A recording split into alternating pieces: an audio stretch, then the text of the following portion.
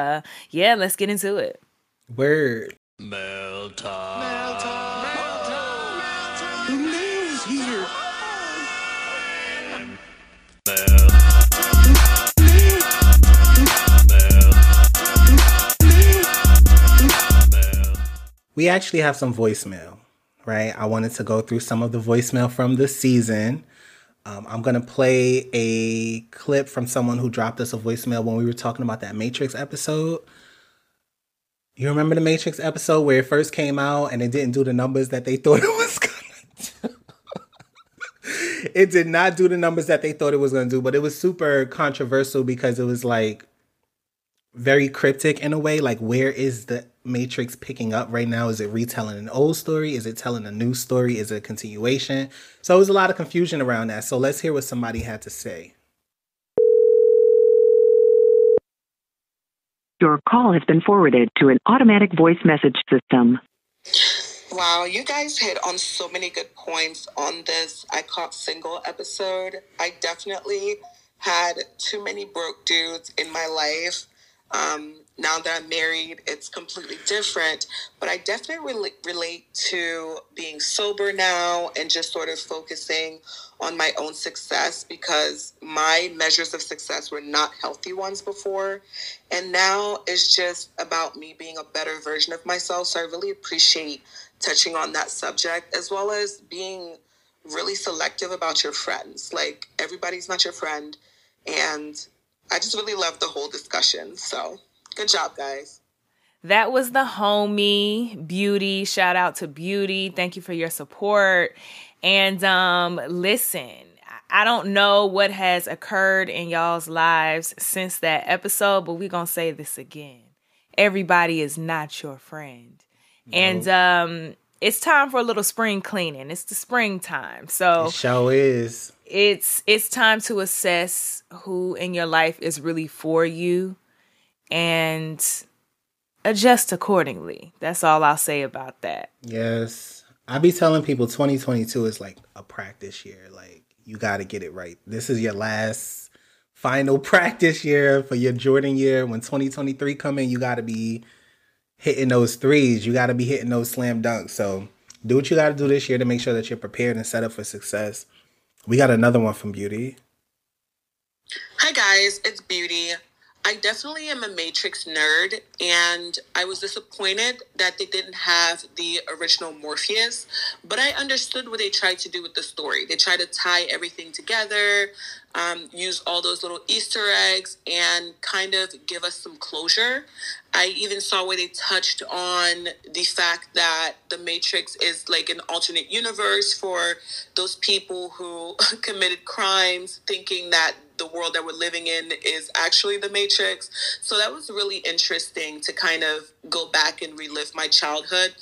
And obviously, if you go into it knowing that it's not going to be as awesome as when you were kids, then it'll be fine. So yeah, she was dead on. I remember watching it, was like, you know, when the Matrix first came out, those graphics and those visuals, that was like the first time that was ever done. But now it's like everywhere, so it didn't hit the same. But there was a lot of takeaways from the Matrix. I have since talked to like a Matrix nerd like Beauty, and you know, she had a different perspective, because there are so many Easter eggs that really you wouldn't understand. You kind of have to go back and watch all three again first, so that you can kind of catch the nuances. And about the new Morpheus, I'm sorry, I was digging it and I was feeling him. He was fly. You know, I'm a sucker for fashion. So that boy was clean. He was clean, squeaky clean. So I appreciated that, because the thing is that 20 years later, we all know that things aren't going to be the same. So we love how, you know, we had Neo back. We had Trinity back. I wasn't mad at the new Morpheus. But yeah, we still got some mixed feelings about that, but I am down to watch that again and like see what's up with that. So homies, have you watched the new Matrix yet? Like, it's been a while. It's been out for a while, but I believe it's out on HBO at this point. So what's up? Go check it out. What y'all think about it? Go check it out. You know, but watch the first three first. Our I Caught Single episode was like one of our most popular ones. We got like we got like mad mail. I'm gonna play another voicemail that we got from Danielle, the makeup monster. Okay, good night. I have an idea for your podcast. I don't know if listen, it's the revolving door friendships and relationships for me. It's the people who choose to not give you a choice. You don't get to help in the decision as to whether or not certain things happen. It's the people who disappear pretty much ghost you, say nothing to you, and then pop back up like, oh my God, I missed you. I'm sorry. What? Like, we never even discussed us going, you know what? Maybe this isn't going to work for us. Like, you literally disappeared. There was no phone call. There was no nothing. You just totally disappeared. When people reach out to you, you don't respond, but then you call out of nowhere. It's giving very much. My dad went to get milk, never came back. And now that I'm like 83 with like 20 grandkids, he pops up and goes, hey, I'm back. What? What? Who do that? What? Why is this? What? Why is this a thing? Oh, that's right. It's not a thing. Let's not make relationships and friendships a revolving door a thing. Okay? Okay, so I have first of all, thank you, Danielle. Danielle just has a way of presenting things that I absolutely love. She's hilarious. Shout out to the makeup monster. Yes. But this is what I will say, okay? Because I have been in a situation where I've like ghosted friends, right? But it's one of those, and I saw a post about this. It's one of those things like when you realize that you're giving like 90% of the effort in a friendship, which you don't want to say is transactional, but a friendship totally is. You know, when I'm giving so much to a relationship, there have been times in a friendship, there have been times where I will fall back. That's what we call falling back. I'll fall back just to see if, you know, this person is going to put forth the effort. Like when you realize like, hey, I'm the person who texts every time, or I'm the person who calls every time and reaches out. And I think it's interesting because every single time I've decided to fall back from a friendship, crickets.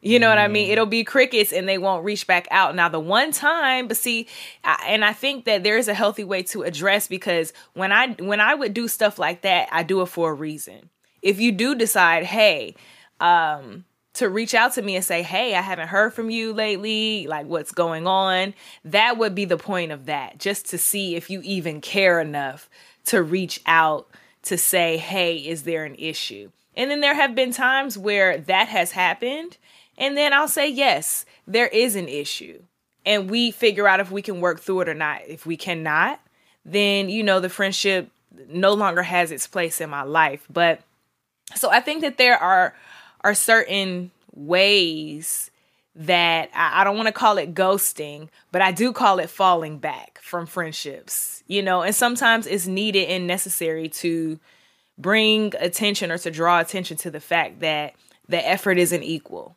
you know, and it's not always going to be equal, because sometimes you're going to be going through something and you really lean hard on a friend, you know, but then on the other hand, if the same is going for the friend, if something is going on in their life, they should be able to lean on you heavily as well. So it is a two-way street. But how do you feel about that, Rob? I feel like the principles of what you set your foundation of the friendship to be is usually how the tone's going to be carried out. So some people do like having time together and having that like hiatus of you ghosting. For some people, that's a deal breaker. But then you have those friends that y'all could literally not talk for years and come back and it's like day one, you know? So it's not really I think it really depends on the tone of the friendship, how it started. You know what I'm saying? There are some people where you're friends with them, but it depends on what foundation y'all are friends on. Like if we're just friends on we're work friends and we hang out every now and then I don't speak to you for like months, and then you come, you know, if you don't have that much meaning to me, then it's like, it's a little weird. But you do have friends that you feel like y'all could go without speaking and come back. Or then you also have friends that when you do cut them off for a little while and y'all grow and mature, or they grow and mature and you reunite. So I think it's perfectly fine either way. The most important thing is to know where you stand and make sure that you hold your boundaries when you have them. And just be clear and transparent about what exactly you expect to give to this friendship and what you expect to receive to this friendship. As long as there's communication and you're open, I feel like if the friendship can work, it will. And if it can't work, then it won't. But at least you'll know where you stand with the person. That's my big thing. I need to know where we stand. I agree. And I have those type friends. Like one of my very best friends, he lives back home in Atlanta, and I hit him up when I go back home, and it's best friends forever again, you know? And I think that for me, it's about feeling used. So in a friendship, sometimes it can be a long-term friendship or something that has been a couple years or a couple months. But if I feel like there's a pattern of when you hit me up and it's only when you need something from me, then that's usually the point where I'll fall back or ghost, if you will, because I'm like, okay, what are you going to do if I'm not available to help you for whatever it is that you need? Like, are you still a friend of mine when I can't do something for you, or if I don't do something for you? So that's kind of the vibe. If I feel like I'm being used, I'll definitely fall back. But thank you for that, Danielle. That was pretty thought provoking. And I'm glad you touched on that. Again, spring cleaning, everybody. So get into assess those friendships and figure out where you stand in friendships and relationships. It's important. Yes. So, to follow up on a recent story, we were recording, I don't remember what episode we were recording, but we was like on the recording, and while we were on the recording, the Grammys was taking place and phones was blowing up. And then somebody, I think it might have been Danielle, might have been the first one to let us know, like, did y'all, no. It was Xavier. He was like, did you see that Will Smith just like slapped the color out of Chris Rock? And I was like, what are you talking about? And that's when like that literally happened while we were recording the episode. So we did follow up, and we said that we were going to follow up with that episode. In case y'all did not know, he's been banned from the Academy for 10 years. And he did lose a lot of endorsements as a result of that. Chris was given the option to press charges. He opted not to. And so I checked in with the homies to follow up to see what people thought about that. So surrounding this episode, I found a lot of curiosity in terms of like what people consider justice to be. So we did get a lot of backlash. People were like, it's not okay for him to hit someone, or not okay for him to batter someone, or whatever the case may be. The act of violence wasn't okay. And I became curious as to whether or not people were going to allow us to have another conversation about the traumatic part of it, like how this may have been a trauma reenactment.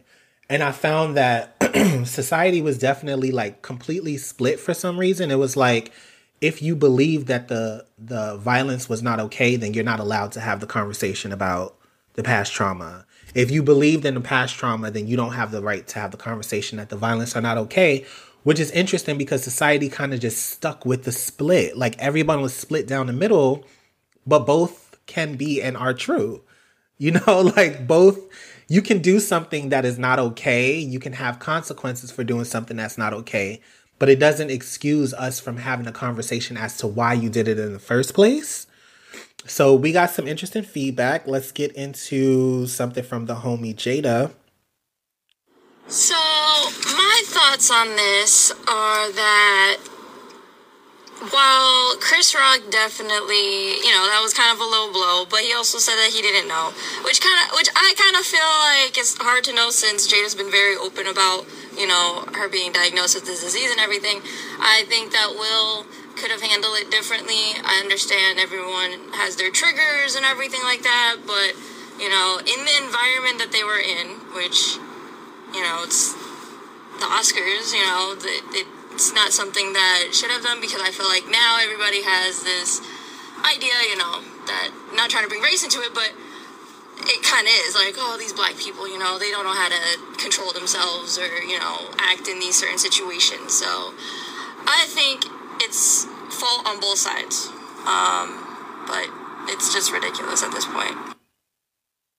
And the fact that, everyone's had Will Smith up on this pedestal or whatever, that he's one of, like, the greatest and stuff. And so having this happen, of course, again, with the whole race thing, everyone's going to bring it back to his race, you know, that he's black, and this is why he acts that way. And, you know, no matter how much wealth this man has, how much fame this man has, how much amazing things he's done, he's still going to be basically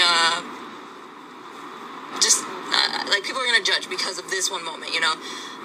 Chris Rock, you know, he's a comedian. This is what comedians do. Nothing is off limits for them for the most part, but it's one of those things where it's just like, bro, like, you say whatever you want to say, there's consequences to what you want to say, you know. I've heard that with, like, Chris Rock, that he didn't even write that joke, and given the fact that, you know, people were saying that, like, oh, they're all, like, really close friends and all that stuff, there should have been some type of, like, pushback on his end, you know. And I get it, like, it's a joke, it's something that shouldn't have been taken as seriously, but given the fact of what she's going through, it is serious, and obviously she wasn't happy with it. But on the flip side, Will did laugh at it before he got up there, so there's that, like, weird contradictory behavior. And then now there's footage showing Jada laughing when Will smacked him. So I don't know, the whole thing is just weird to me. Thank you, Jada. Hot Jada. But yeah, what were your afterthoughts? I know, like, we were going through, like, shock when we first heard about it. We were like, this did not fucking happen, but it did. And what was your afterthoughts? How do you feel about the circumstances now? How do you feel like different from when your initial reaction was, given the new information that has unfolded? Does that change your opinion about what happened? I feel that I can't really, like you said earlier, take sides, because there are so many different dimensions to this. And I think that looking back on traumatic events in my life, sometimes I feel like it takes a moment for things to set in. So originally, when you look at the clip, Jada, like, rolls her eyes, you know, she kind of smiles and laughs it off. And then he kind of laughs. And I think, like, probably naturally, as celebrities who have been celebrities for a long time, they're used to hearing their names come up from comedians. And you know, I think that you're kind of, I guess, prepared for moments like that. But I think that once it kind of set in, I think that's kind of when he reacted. And I think, like you said, I think it was kind of like a blackout moment, where he kind of maybe relived some trauma and instantly reacted. And that obviously doesn't make it okay, but that is a conversation that needs to be had. We know that in the Black community, it has been very difficult for us to heal. There is a stigma that's attached to healing in the Black community and therapy in the Black community. And I do feel as though it's something that needs to be addressed, because you have people who are way on one side that are like, Will and Jada need to be canceled. It's all Jada's fault that Will is. And there's another element there, because there is an article that I read on XO Nicole that talks about how when men misbehave, and it's not just Black men, but when men misbehave, the women in their life are often blamed for that. And that is something that, you know, that goes back to slavery.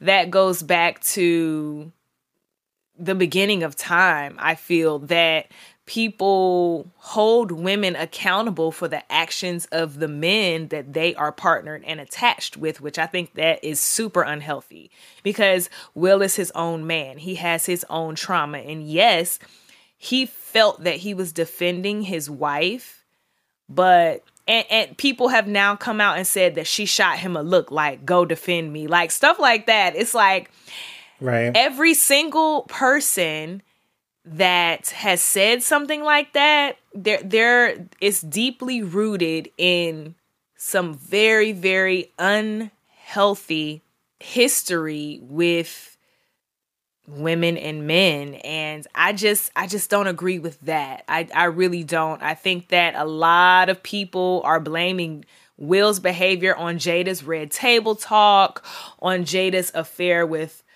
August Alsina, when we all know that Will has had his fair share of affairs that nobody has talked about. So, and we haven't talked about how that's affected Jada. We've always said that Will and Jada have this open relationship and everything is cool. But as soon as Jada decides to do her own thing, when they're separated, it's this big, huge thing. So I just think it's very interesting. I think there are so many sides to this, and I think in order to form an opinion, you have to consider all of those sides. And that's what I'll say about that. I agree. The incident definitely sparked a lot of conversation. My only hopes is I wish that everyone was open to having all conversations instead of feeling obligated to just have one of them. Like, I feel like we're a part of the way that we approach violence and crime is it's not effective because we do this punishment for the rest of your life, cancel forever because of this one action that you made, regardless of all the good that you've done. Today you did a thing that is bad, and let's outcast you to the edge of the world for the rest of eternity, which really doesn't seem realistic. You know what I mean? That's a very, as you said, that comes from a very slavery approach. That comes from a very institutionalized approach, whereas we can both punish you and give you the consequence for your action, but we can also rehabilitate you and have that conversation as well. So, but that was a very controversial situation we had. We actually have a little bit more. We got some from Miss Shannon. She weighed in. Will Smith and Chris Rock. Honestly, Will Smith is a broken man, and I felt like Chris Rock took the smack from everybody that Will Smith personally couldn't smack but wanted to smack. And it just was uncalled for. It overshadowed everything. It overshadowed the whole Oscars. Like, before that happened, Oscars was grooving, and I was really enjoying it. But once that smack happened, it just changed everything. It took away from Questlove's win as an Oscar, and it overshadowed Will Smith's win for his Oscar role. And all he will be known for is the man who smacked Chris Rock. It's tainted. And at the end of the day, you are responsible for your own actions. Yes, people are going to do whatever they want to nudge you to try to get a reaction out of you. But at the end of the day, you have to learn self-control. And I'm even learning this in my own life, that I'm still responsible for my actions just because somebody did something to me that I have to respond a certain way. As for Jada, I feel like she is toxic. I feel like that she's a narcissist. And honestly, she brought all of this on him. Because even after the fact, everything that's happening, when you see something like, I don't care what people say about my hair, and I see the meme, it's like, okay, so why didn't you tell your husband? If you didn't care nobody talk about your hair, why would you let your husband go up there and allow him to do that? She could have stopped him. She could have been like, no, babe, it's not, let's not do that. Why didn't she stop him? You know what I'm saying? I'm just tired of the foolishness. I'm tired about the whole subject. I'm just tired of it all. Will Smith, he needs to go get real counseling for somebody who really cares about him. And to be honestly, he needs to leave that woman alone. But that's just my opinion. You see what I'm saying? I literally just said that. How she did a whole message about Will, and then she literally did a message, and no, absolutely no shade to my namesake, Shannon. But my point is how is this Jada's fault? How is this Jada's fault? We are not in their relationship. We don't know their dynamic. And being a celebrity has to be hella hard, which is why, like, when I was younger, I wanted to be famous. And then I kind of changed my mind because I'm like, imagine being known for the worst thing that you've done, right? Imagine just being known for that. As a person right now, think about the worst thing that you've done in your life and imagine that you could not recover from that because everyone has associated with you with that for life. That would really suck, right? Because people are not good or bad. We're multidimensional. We do good things. Sometimes we do not so good things, but it really just goes to show you where a lot of the community is on this subject, and they're blaming Jada. And I'm sorry, there's a lot of people that I'm really close to. Well, there's some people that are really close to that say both of the whole thing is toxic, both of them. But I don't think that the blame would really need to go on either or. There's a slew of different things that have occurred that brought them to that moment. And that's just kind of how life goes. It's not just one singular thing that brings you to a moment like that. It's a culmination of a lot of different things. And that also reminds me of something else. I'm going to bring this up later, but it reminds me of, this is kind of off subject, but like Viola Davis and what she's going through right now with portraying Michelle Obama. She's had so many great roles, right?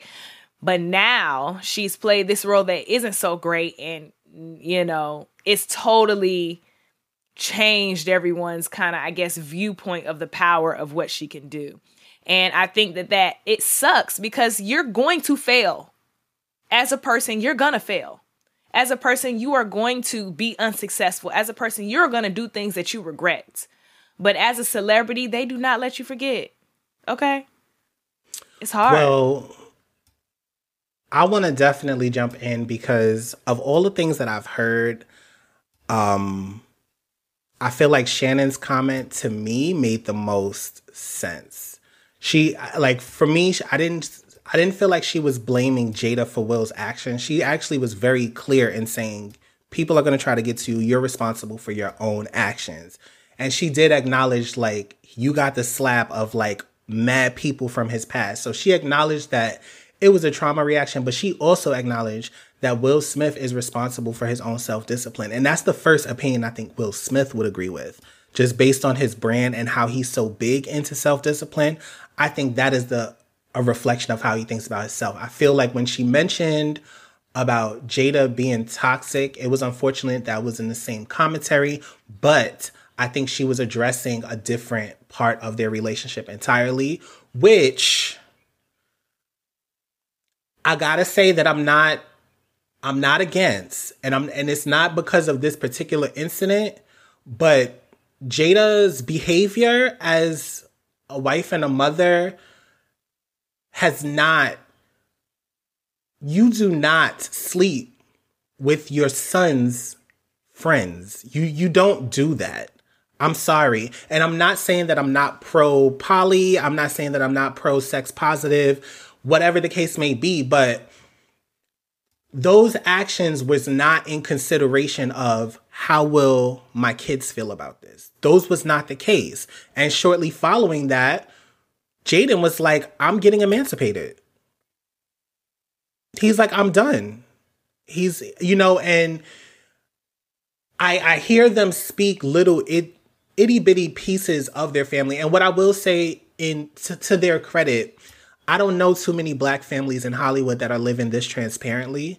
Like, they're like the Black Osbournes. Like, their entire life is every detail of every thought, of every action. So I will not say that other families don't have an issue with this. But what I will say is I just think that it does seem like Jada is very much self-centered and self-absorbed.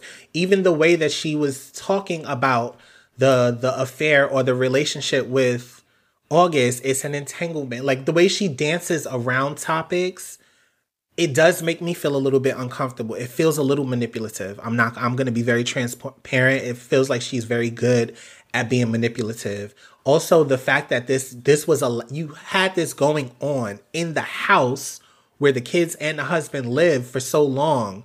Like, I feel like that alone and her actions in terms of outside of this Oscars incident makes me uncomfortable and makes me feel like those can be toxic traits for someone like a Will Smith, who's very whatever.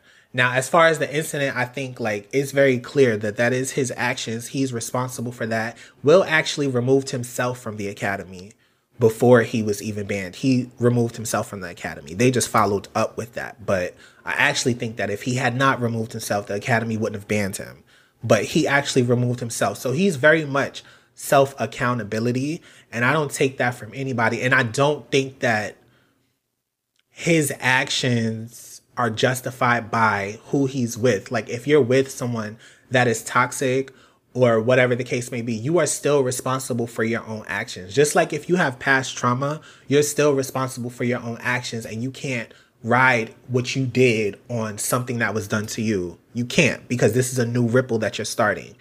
But again, we can have the conversation as to how that relationship dynamic lent its way to turn into something like that, where that could happen.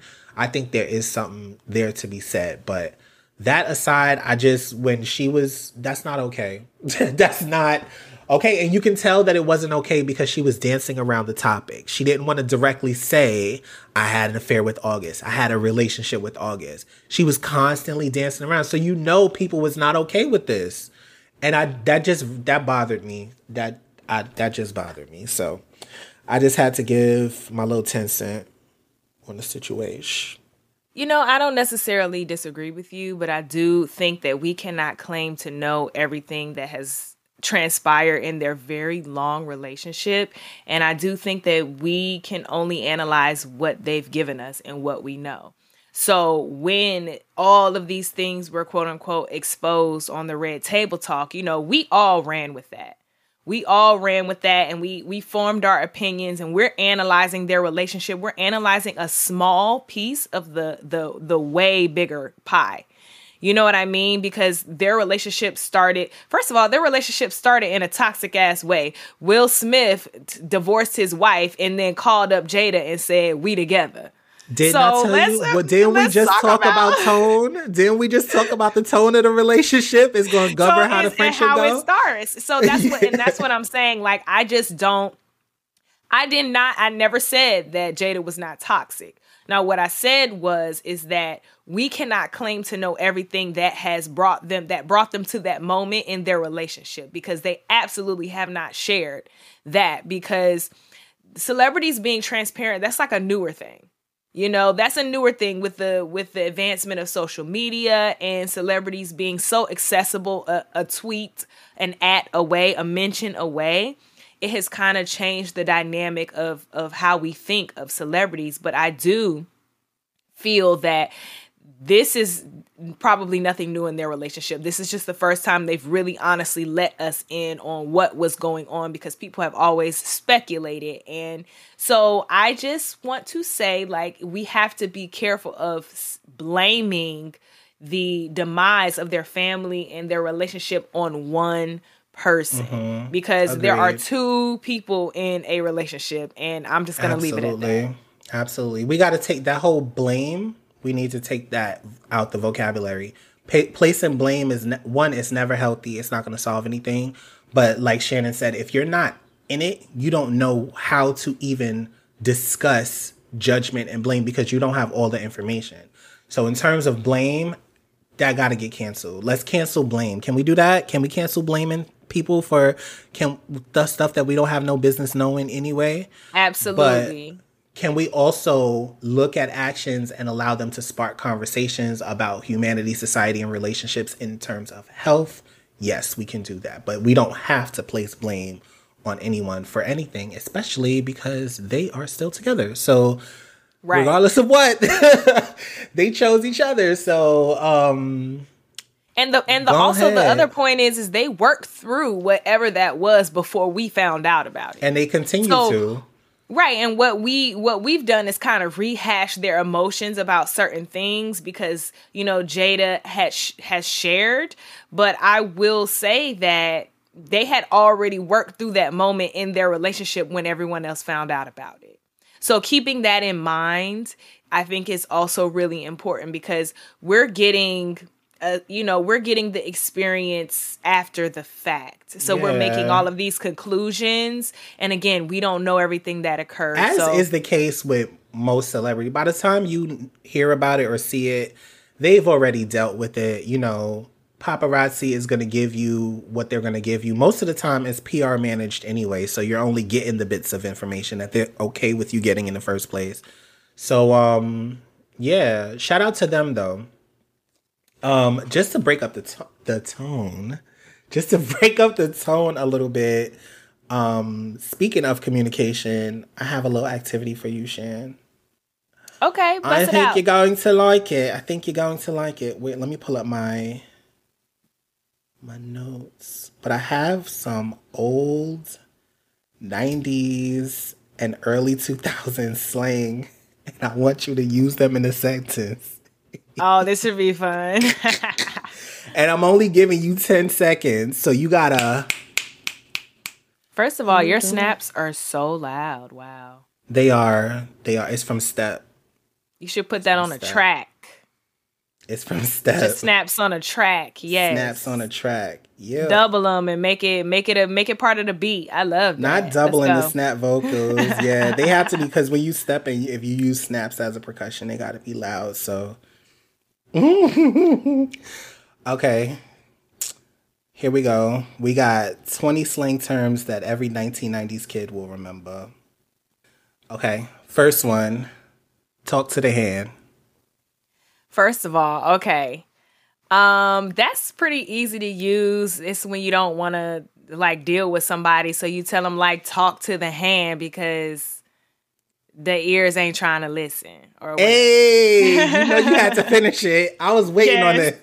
Talk to the hands because the face don't want to hear it. And that's what I was gonna say. The face has ears on it. And I thought about how we used to say it. I'm like, that don't even make no sense. That's why I changed it.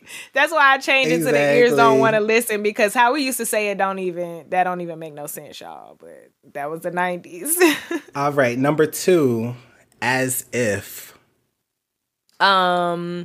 As if is from Clueless, and we used to do the thing where we used to do it on our forehead.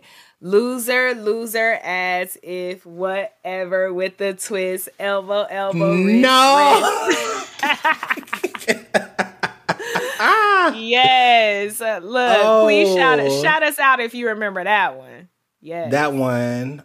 Next one, my favorite, jiggy. Getting jiggy with it. This one is a reference from Will Smith's song "Getting Jiggy with It" that came out in 1998 or 1997, something like that. And jiggy just means like you're in the mood to party, you're in the mood to dance. So I can't wait to go to the club tonight and get jiggy. Hey, bugaboo. Oh, Bugaboo is most definitely a reference from Destiny's Child. Oh my God, we had a dance off of Bugaboo when I was younger. But Bugaboo, basically like, girl, I'm not picking up this phone because this little boy is a bugaboo. That means that they are calling you way too much.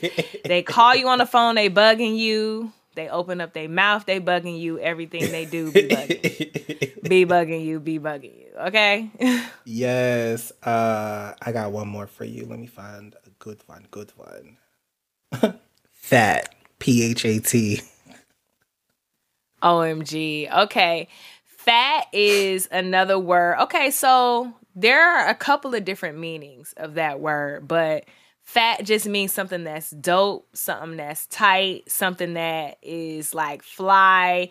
And fat can also be in reference to like baby fat, which was Kimora Lee Simmons' line. And when you use fat with P-H-A-T, that means a woman is thick. Okay? Pretty hot and tempting. She's thicker than a Snicker. Okay? So, yes. Yes.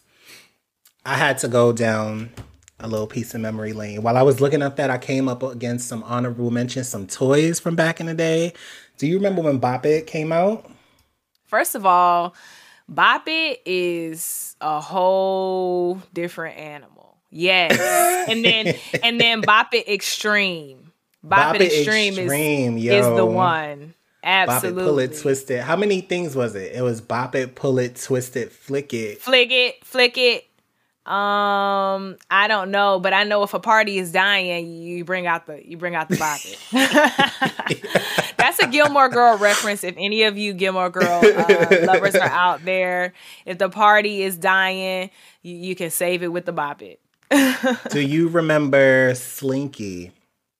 Oh, absolutely. First of all, I just bought the kids some Slinkies the other day, and they were loving it. Just to let you know that it doesn't have to be fancy just because we're in 2022. The kids still love things like Slinkies. And yes, I remember Slinkies. And remember you would put the Slinkies down the steps and then you would just like in the commercial. You would let it go down the steps. Oh, yeah. We all wanted some steps. That's all we wanted. And don't let you have the metal one. You thought you was official tissue if you had a metal one. Oh, well, those were the real. Those are the real deal. But do you remember when they got messed up? Like when they started getting mixed up. I don't know if yours ever did, but mine's got mixed up and stuff. We had to wind up throwing them in the garbage. Yeah, the plastic ones because they cheat. Yeah, but they were fun to play with. They were. What else? Oh, shout out to Nano Pets, Giga Pets, and Tamagotchis. I feel like we had an episode of that when you said. Yes, that I said that when listen, y'all, just in case y'all missed this was like one of our first episodes because I feel like I did this for a way back, but I never forget this. My fucking Tamagotchi, because I had a Nano Pet and a Tamagotchi. And when my Tamagotchi died, I promise you, it went to hell. There were flames that went up on the screen, and there was like these little devil horns. I kid you not. And I was like, I'm not fucking with Tamagotchi anymore because that shit is. And I was heavily Christian at the time, so I was like, no, we are not playing with that. I'm not doing that. So I'm screaming. Why did they send your Tamagotchi to hell? Oh my gosh. I don't know whose idea so was that, but that was not funny. They took it too far. That has never happened. Girl. It scared a little girl. I would never forget that. I did not make that up. I promise you. And I remember asking other people, like, when mine died, he had some devil horns. Like, was that your experience? And nobody else has said that, but I promise you that's what happened with my Tamagotchi. I'm not playing. There were maybe some special ones that they put in there that they thought that shit would be funny, but I was scared. Well, let's jump into the essentials, the Christmas list essentials. What? When you were young, you had to have a password journal. Either a password journal or a journal with a little key. With the key in the lock. That was everything. I feel like I wanted one that had like an actual... It was like a gray one that actually had a digital password or something like that. That's when that was around the time that was around the Harriet the Spy era. She reformed the notebook for all of us, like, just so that you know. First of all, I don't know if I told y'all like my Harriet the Spy phase, but my cousin and I, we would go around. My mom actually created, like, we got one of those like tool belt situations from like Home Depot, and my mom like used the bubble paint and she like put my name on it and she like decked it out, and I had like my spy kit and I had my composition notebook, and I thought I was fucking Shannon the fucking spy. Okay. And I was observing some real boring shit. What was you observing? What did you find out in your notebook? I literally remember like me and my cousin doing this, and like we were at my grandma's house at the time, and I just, cause there ain't nothing going down in my grandma's house, but I just remember I remember looking like going in the kitchen and looking different stuff, and I remember thinking like the hot sauce looks crusty, like just shit like that. Like I don't know what we thought we were doing, but we were spying. Hot sauce looks crusty. You in the kitchen spying on some Tabasco sauce. I'm screaming. One of the big essentials on our Christmas list was Dance Revolution. Now, if you're a DDR person, this is a really big deal because the invention of Dance Revolution took the arcade nerds to a whole nother level. I don't really like Dance Revolution, but I love watching people that's really good at it, like choreograph that boom, boom, boom, boom. So sometimes I will go to Dave & Buster's just to see the Dance Revolution people as I sip on a martini. See, I feel like as a real dancer, you're not gonna be doing that game. I never did that game. I was actually really dancing. I feel like the people who really do that, they're not actually good dancers. It didn't feel they like just dancing have mastered, to me. They mastered the footwork that it takes to win, but you're not. Yeah, I don't think that actually. I don't know why it's called dance. Because you didn't actually get figures on the screen dancing until like I think until it turned into like whatever it is now. Different. Yeah, so back then it really was just jumping around the arrows with the music. So based on who probably invented that might have been dancing for them. But I never really saw the appeal to it. Like you, when I was young, I was in dance and I just I didn't get it, but it just looked interesting. Now, when the Wii came out, we was fucking up the Michael Jackson experience. Now the Wii turned it up. Now we were fucking that up. Let's be clear. Let's get that. Is that called Dance Dance Revolution? I don't think it's called that. That was the Michael Jackson experience, I think. But that was a specialty version. Yeah, that's the specialty version of that dance game that they have. It was something the Michael Jackson experience. I don't remember, but I know we was fucking it up. Okay? We definitely was straight like that. We were fucking that up. I definitely remember that. For all of my guys, I don't know if you was hyped with this too. The Razor scooters. Now, before there was hoverboards, there was these damn Razor scooters. The little skinny scooters that was the metal joints. With the handles? So bad I wanted one. I wanted one so bad. I think I was walking to the grocery store one day and I actually found one just like laying outside. I don't know what could have possibly happened to it, but I got it and I was like, oh, I'm going to ride it. So I was going to ride it the rest of the way to the grocery store. Why that thing fell apart as I was crossing the street. And that's why they left it on the side of the street. I'm crossing the street. I'm holding the handles in my hands. The rest of it just fall apart. And I'm just walking to the supermarket with that dang handle. We had that. We had pogo sticks. You remember the pogo sticks? Absolutely. I remember the pogo sticks. Like, you just would jump. That was and like, we would do competitions like, how many jumps could you do on the pogo stick? Mm-hmm. Until you got too tired to do it anymore. Yes. I know you remember this one, but I never really got into this one. Do you remember hit clips? No. So hit clips was like this. It gave you like this little tiny square cartridge that you put inside the hit clip and it shows you a video clip. Like it would show you a video on the screen and it came with like these little headphones and stuff like that. They were cool. I never really got into them. I don't know too many black kids that got into them. So I don't even know what you're talking about. That was like the OG. Let me send you.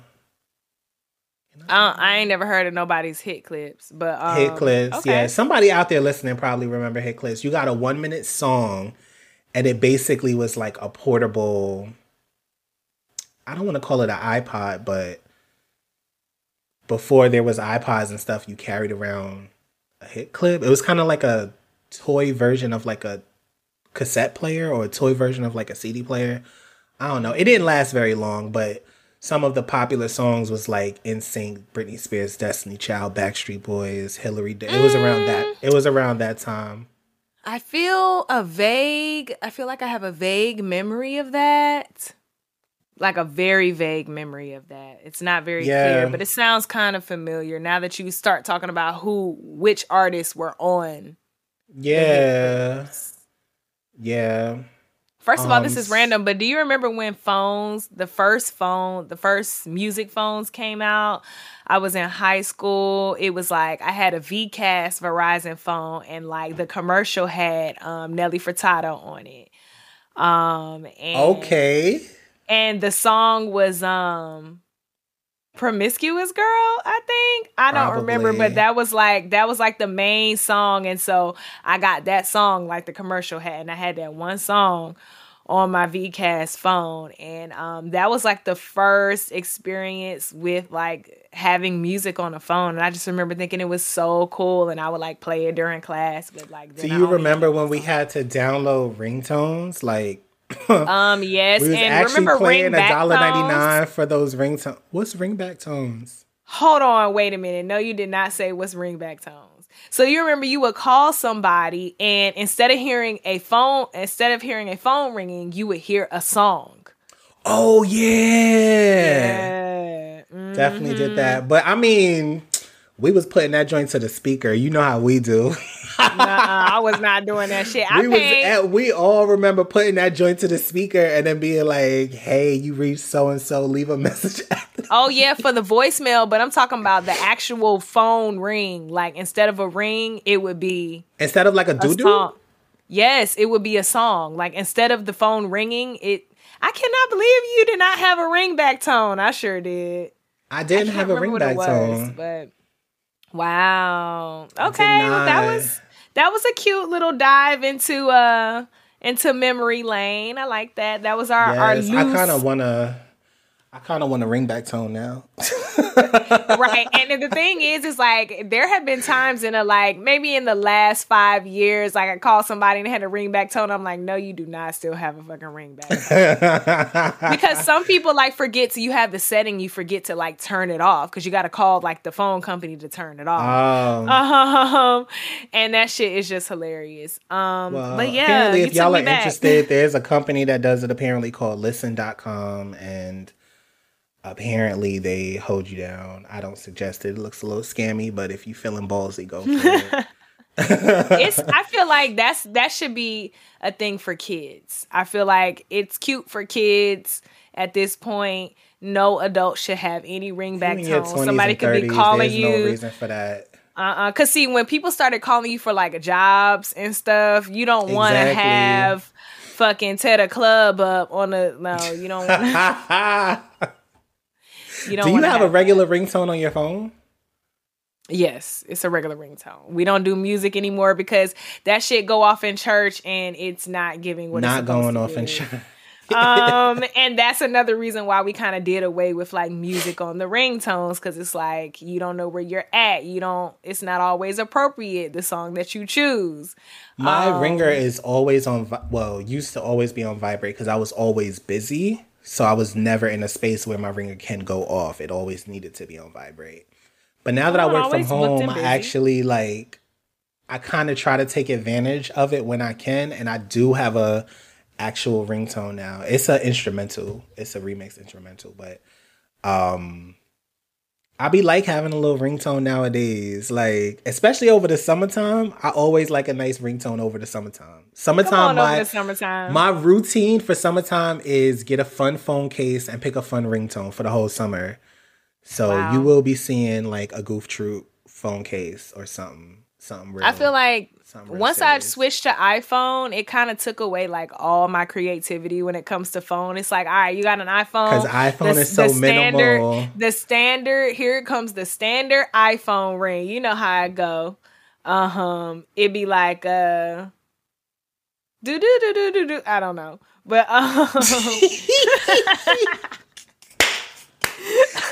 Yo, give her a record deal for that one right there. Well, I'm gonna be switching to iPhone this year. Actually, here's a hand clap for you. Welcome to the team.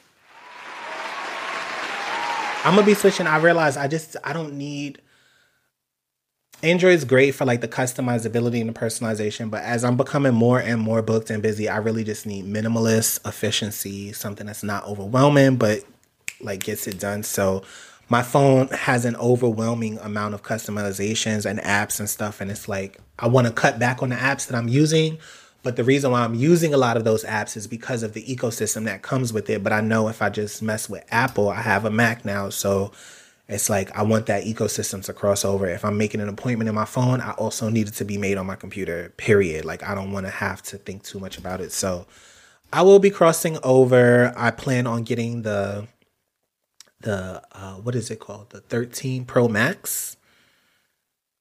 Okay, nice. You and me both. I'm gonna get that for my birthday. But I need you to. I hope my boo is listening to this because we need him to cross over to iPhone. He is not fucking having it.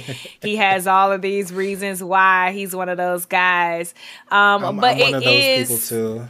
Right, but at a certain point, you know. Yeah. But if I wasn't such an entrepreneur and I didn't have like. I feel like the type of job that I have, my day job, as well as being an entrepreneur, all of that just, it's a lot to manage, and an iPhone will actually be just easier. So I'm going to be missing out on certain things. I do like having secret folder and multiple logins on your phone, but I'm just going to take the L and, you know. Not because when it comes to organization, it is a L because you do lose a lot. But when it comes to organization, Apple does that really, really well. Like they're super clean, super minimal. Like that's their thing. So it's easy to get overwhelmed with so many customers. I have like well over 200 apps on my phone, and I use almost all of them at least weekly. And a lot of that is because what the phone normally does is not up to the standard I need it done. But Apple has an ecosystem that does productivity and creativity really, really, really well, where you don't even need an additional app. And that's just what I want. I just want to breathe a little bit better. So I do take an L on a lot of features that I have with my phone. So, but I'm okay with that because all those additional features, my phone is a tool of productivity now. It's not like I don't have games and just fun stuff on my phone. Phone is all business. It's basically a mobile computer at this point. So, yeah, you trade in some for something, but I do think that what you gain as far as efficiency with Apple is definitely top tier. Also, their products just last. Like the Mac that I was using was from 2011, 2012, and it runs perfectly fine.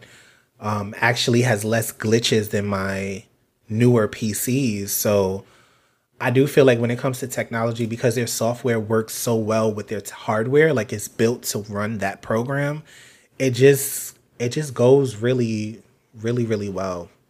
That's what I call quality. That's what I call quality over quantity. And moving forward, welcome to Team iPhone. Here's an early welcoming committee. We're on our way. We welcome you to the team.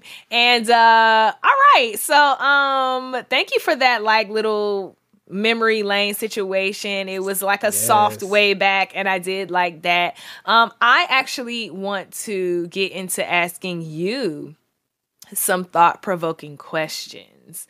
So yes. So I read this article. I ended up reading this article, and it was on Exo Nicole as well. And the article is entitled, it says, research says hookup culture is fucking us up. Here's what I think.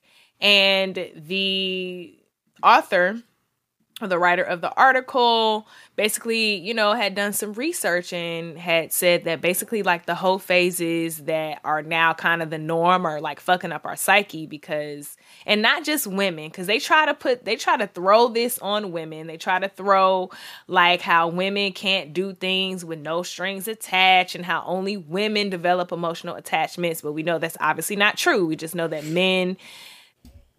a lot of men have like an inability to express their emotions other than through like anger or, you know, contentment.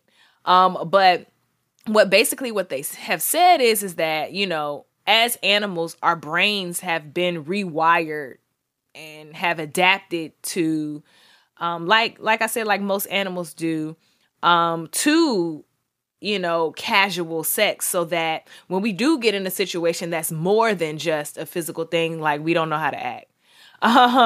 So it kind of sparked this first question that I have for you.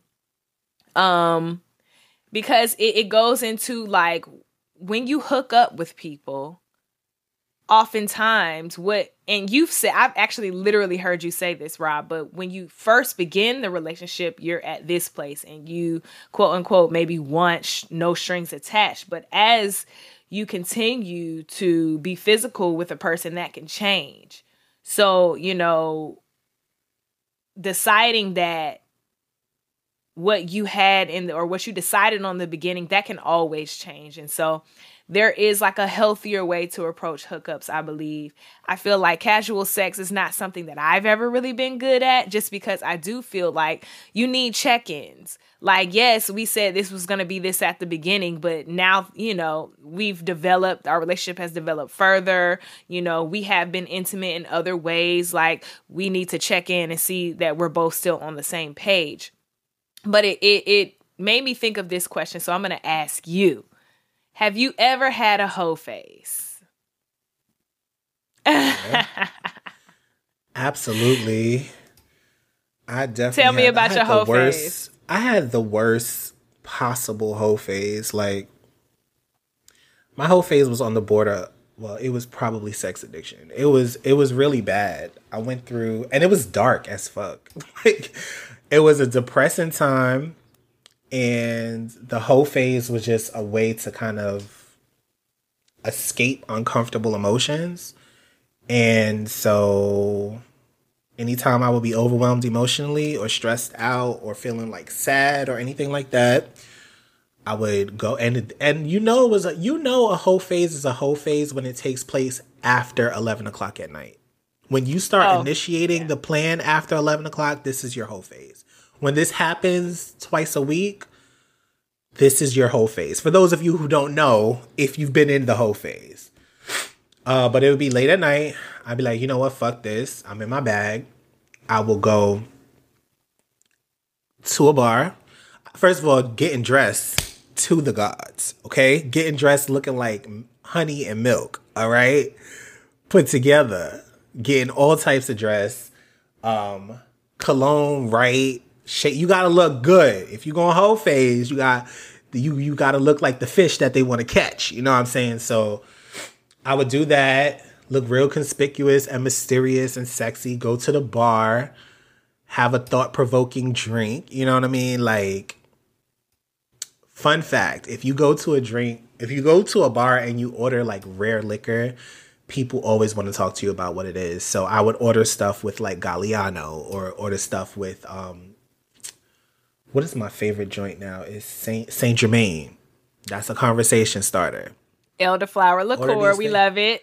Yes. Or I'll have some stuff that's flambé, or I'll go and just extra ass drinks, just because you need that attention from not like requesting the attention, but you need some attention because you got dressed, you know, bow tie, everything, just looking like 007, shaken not stirred type bills.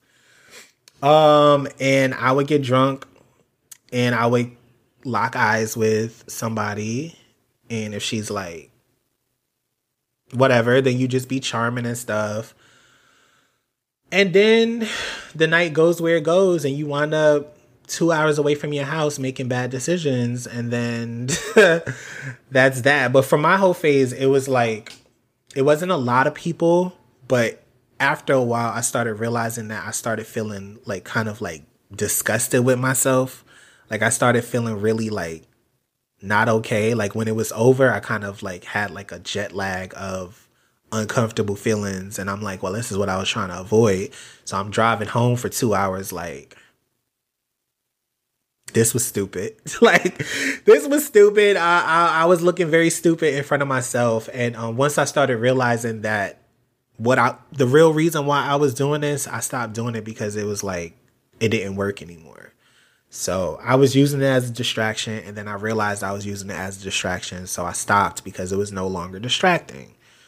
And yeah, but remember we talked about like somebody's mother, like, yes, I was thinking about that too. Your whole cougar situation. My cougar phase was so real. Like, the cougar phase was a real thing for me. I didn't want anything that was not a coup or a gur. You hear me? Like, that was that. And I got into some wild situations. The shout out to the hoe phase, because the hoe phase be some exciting sex. I'm not gonna sit here and say that, you know, there wasn't circumstances and situations like on the spot sex is exciting. Always be protected though. Make sure you use protection. I do not promote hoe phase without protection. But it was fun. I'm not going to say it wasn't fun. It just wasn't effective. It lasted for like 2 years maybe. And then it was over for me. 2 years to me is a long time. I literally had, I will say, an unsuccessful hoe phase. Maybe like right after I graduated from college. It was like a 2-month period. And I just feel like it's not for me because I'm one of those people that I'm just like extremely open with the way that I feel. So if my feelings were to change or if I like you, I'm going to be like, I like you. And for some people in like a whole phase or like a casual sex situation, telling somebody that you like them is like a serious no-no. And I'm not, I just can't, I'm not one to mince words. So, and aside from that, I feel like I just can't I can't be giving my body to everybody, not even in the like archaic way of like, oh, you're giving up your flat, not like that, but more like in a healthy type of way. Like I don't like having a whole bunch of different men enter me. It sounds weird, but it's not something that feels right to me. Like I feel like it needs to sound weird. I don't think there's anything weird about that. Yeah, like I feel like every man is different. You got different shapes, you got different sizes, like, but also you have like things like pH balance that women have to worry about, and like, really taking care of your sexual health. Like it for me, just switching off and doing that with a whole bunch of different people doesn't make sense to me in my life. So I think during that time, and I was about 21, I'm like, this is actually not for me. Particularly, but I thought the article was interesting just because I feel like it has been hard to date because it seems like a lot of people do have that casual dating mindset, even when they are talking to somebody or seeing somebody with the notion of that it may go somewhere or it's not as casual. Sometimes I feel like it's hard to put some of those habits down that you had while you were having casual sex. So it's an interesting subject. But switching from that, I have something totally different to ask you. So let's go on to the next question. This is like the question hour. If you could go back into the past and give yourself advice, when and what would that be? So when would you go and what would you say to your past self? It's a good question. I just did an interview and someone asked me this question too. Yeah. So where I would go back to, I would go back to about 8th grade and I would just kind of give myself some swag tips. I was so awkward, man. 8th grade is an awkward year. Like junior high school is the awkward year. But I feel like there could have been easily a little bit more swag that took place. From what I know now, I would have just gave myself a little bit some like swag tips, just a little boost of confidence, which I think we all could use in 8th grade. But I would definitely do that, and I probably would put myself onto some new music so that I knew the lyrics when they came out, so that when you start rapping them joints, you look cool as hell. Not you give yourself your old self lyrics. Good night. Yeah, I would go back to 8th grade. I feel like that's such a make you break you type of year, so, and yeah, but I wouldn't want to change too much of my life, as crazy as it sounds. I feel like everything has led to where I'm at now, so I wouldn't want to unfortunately alter it too much. What about you? I would say, yeah, because it's like I'm tempted to go back to really, really hard times in my life and tell myself something that, I need to hear. But I decided to kind of I would go back to when I was in high school, maybe around the time where I was 16 or 17, and tell myself that the reason why, the reason why you're not fitting in is because you're not surrounding yourself with people who are like you. And, finding like the type of friends that fit my personality was like, it was kind of hard to navigate in high school. Because, when I was in high school, I was the captain of the dancers for the band, and it kind of automatically puts you in a category. People want to throw you into like this popular category. And for me, that was really hard just because I was very different from everyone else in that category. And I felt like so much more at home around like artsier people and nerdier people. But of course, in high school, you don't want to be like associated with nerds or anything like that. But like, those are actually really my people. So I think I would go back and tell myself like, hey, like, it's not working because these people are not like you. You need to find like-minded people. That is your goal in life, to surround yourself with like-minded people so that you can grow and that you can thrive and that you can be yourself. So that's when I would go back and I would give myself that little tidbit and see where it takes me. Okay. Cute. All right. So my next question is going to be, and I just have 2 more questions. If you could do any profession with the guarantee of success, what would you do? I'd be a psychologist. Aren't you already like kind of on that wavelength? I'd be like a clinical PhD psychologist. The only reason why I don't go for that is because it's too expensive. I can't afford a PhD. And the success of becoming a clinical psychologist is really difficult, especially if you're a Black man. You would have to then, in addition to being in debt hundreds and hundreds and hundreds of thousands of dollars, you'd also have to somehow score a job that's paying that much. And unless you're in psychiatry, which is med school, psychologists really don't get paid. They get paid a good amount of money. I'm not saying that they're broke, but they don't get paid what you think they're getting paid. And so when it comes to that debt, it's just not a practical decision for someone that doesn't come from financial privilege. So that is the only reason why I don't pursue that. But that was always my dream, to be either a child psychologist or a developmental psychologist.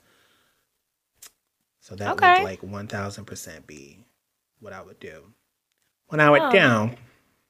That's what about interesting. You? That's interesting. I guess the reasons why you haven't pursued that direction. Yeah.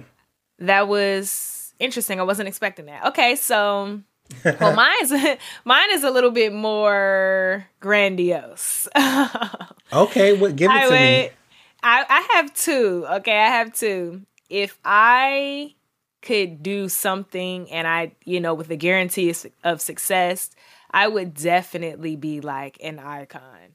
Like I would be a famous actress, singer. I know that's right.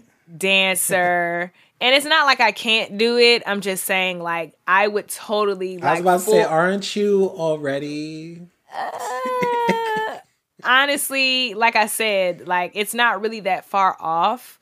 But I would just obviously, catapult myself to stardom and, just try any and everything and just go for my heart's desire. I think the only thing that would be holding me back from really pursuing that is fear and money. I mean, you need to have your finances in order to pursue a music career, in my mind, especially because I would probably go more the independent route. At least for a while. So there are like a couple of different obstacles, just, life in general and needing to provide for yourself in the moment. So, making decisions that maybe more guarantee you're financially stable, because when you do shoot for like icon status, you have to have a lot of people in your corner. You have to have just kind of the mindset that it may not work, but you're going to go for that anyway. And so that's something, as like me being like kind of like a control freak type character, that's the one thing that scares me, that unknown. Well, remember too, you said you didn't want to be famous. Right, an because icon. right, and that's another thing. Like, right, and that's another thing. It's like, yeah, I would like to be successful, but the other half of it, like not having privacy, like having my whole situation in life be on blast, I'm not for that. So that's another thing that would really that's really stopping me from doing that, because I did feel like as a child I wanted to be like famous, and now I'm like, not so much. Well known, yes. Influential, absolutely. Famous, I don't know. But and then the second thing is this is random, but I would totally be like an Olympic figure skater, because I think that they are amazing. Okay. And when I was younger, yeah, I know it's so random. But when I was younger, I think just watching them, it was just so beautiful to me and so graceful, and it's daring. So there's that adrenaline aspect that I get from performing, and I just think there's so much beauty in it. So yeah, an Olympic figure skater, like that's like one of my like baby. That's a dream that I've never even tried to pursue, but that would be something that would be really cool to do. That's crazy. I've wanted to learn how to do a triple axel. Right, stuff like that. Oh my God. I've always wanted to, but I'll tell you, I wanted to learn how to do it so that I could choreograph it like in a regular dance routine. Well, they have to do it on the real floor. They have to do it on the real floor before they do it on the ice. So yeah, you can still learn how to do that. But okay, so the next and final question, and this is very like dark and morbid, so it's good for a final question. But if you had the chance to know when you were gonna die, would you want to know? Why or why not? No, I don't want to know. I'm not good with stuff I already am a slight perfectionist and put a lot of pressure on myself to succeed. With the anticipation that life is not forever. If I had a deadline, that would drive me fucking insane. Like I would I would fuck it up. Like I would be loco. Like I'd be Looney Tunes, because I already put pressure on myself in terms of deadlines and look at my life and say that I have to have this by this age, or I have to be in this place by this part of my life. If I knew like I had like 16 days left, like I would lose my fucking mind. Either that, or it would be good, because I would realize that those things don't even matter. But I'm not willing to take that chance. I would rather not know when it's my time to go. But in reality, I feel like we all kind of know. Yeah, I think that people are more intuitive than they know. And that a lot of times they say in like your final moments, like I know, one of my good friends who's one of his parents passed, the night that he passed, he was acting very like different. Yeah. He was acting different. He was acting ominous, a little bit almost out of character. He found that he felt like he wanted to share his life and share stories and different things like that. And, he had no underlying conditions or anything like that. So when he passed, it was definitely very sudden, but it's like people do, you're right. People do kind of know. I feel like we know, like anytime you interact with somebody moments before they die, it's always like a conclusion, some type of closure, some type of very ominous, almost like in your face irony. And I feel like people know. Agree. I feel like when you know, you're going to, when it's your time, you're going to know. And yeah. I can say that I can agree with you. I do not want to know. And I know people who would like to know when they die. But I wouldn't like to know that, just because I feel like it would be stressful. Just feeling like I already feel like at 32, like, oh my God, I'm running out of time. So it would really put like a serious pressure on everything that I did. And I just don't want to live my life like that. I want to live my life moment to moment. So that being said, that is the last like existential question I have for you. And I think that is like a good place to kind of like say goodbye to the homies. And I'm not ready. I'm not ready. Well, you just said that when you know, and I feel like this is that moment. The episode's dead. We like No, but I mean, Shannon homies, said we are putting this episode in the grave. She said it's been an hour and a half. We're laying this episode to rest. But what I do want to say to the homies is that live moment to moment.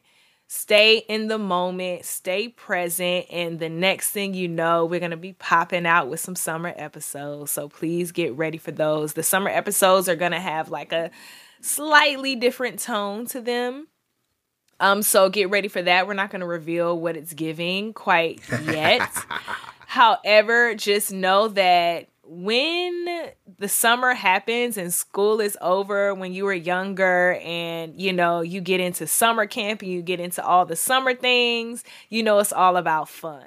So we're looking to have some fun this summer and we really want to bring you all along for the ride. So please stay tuned.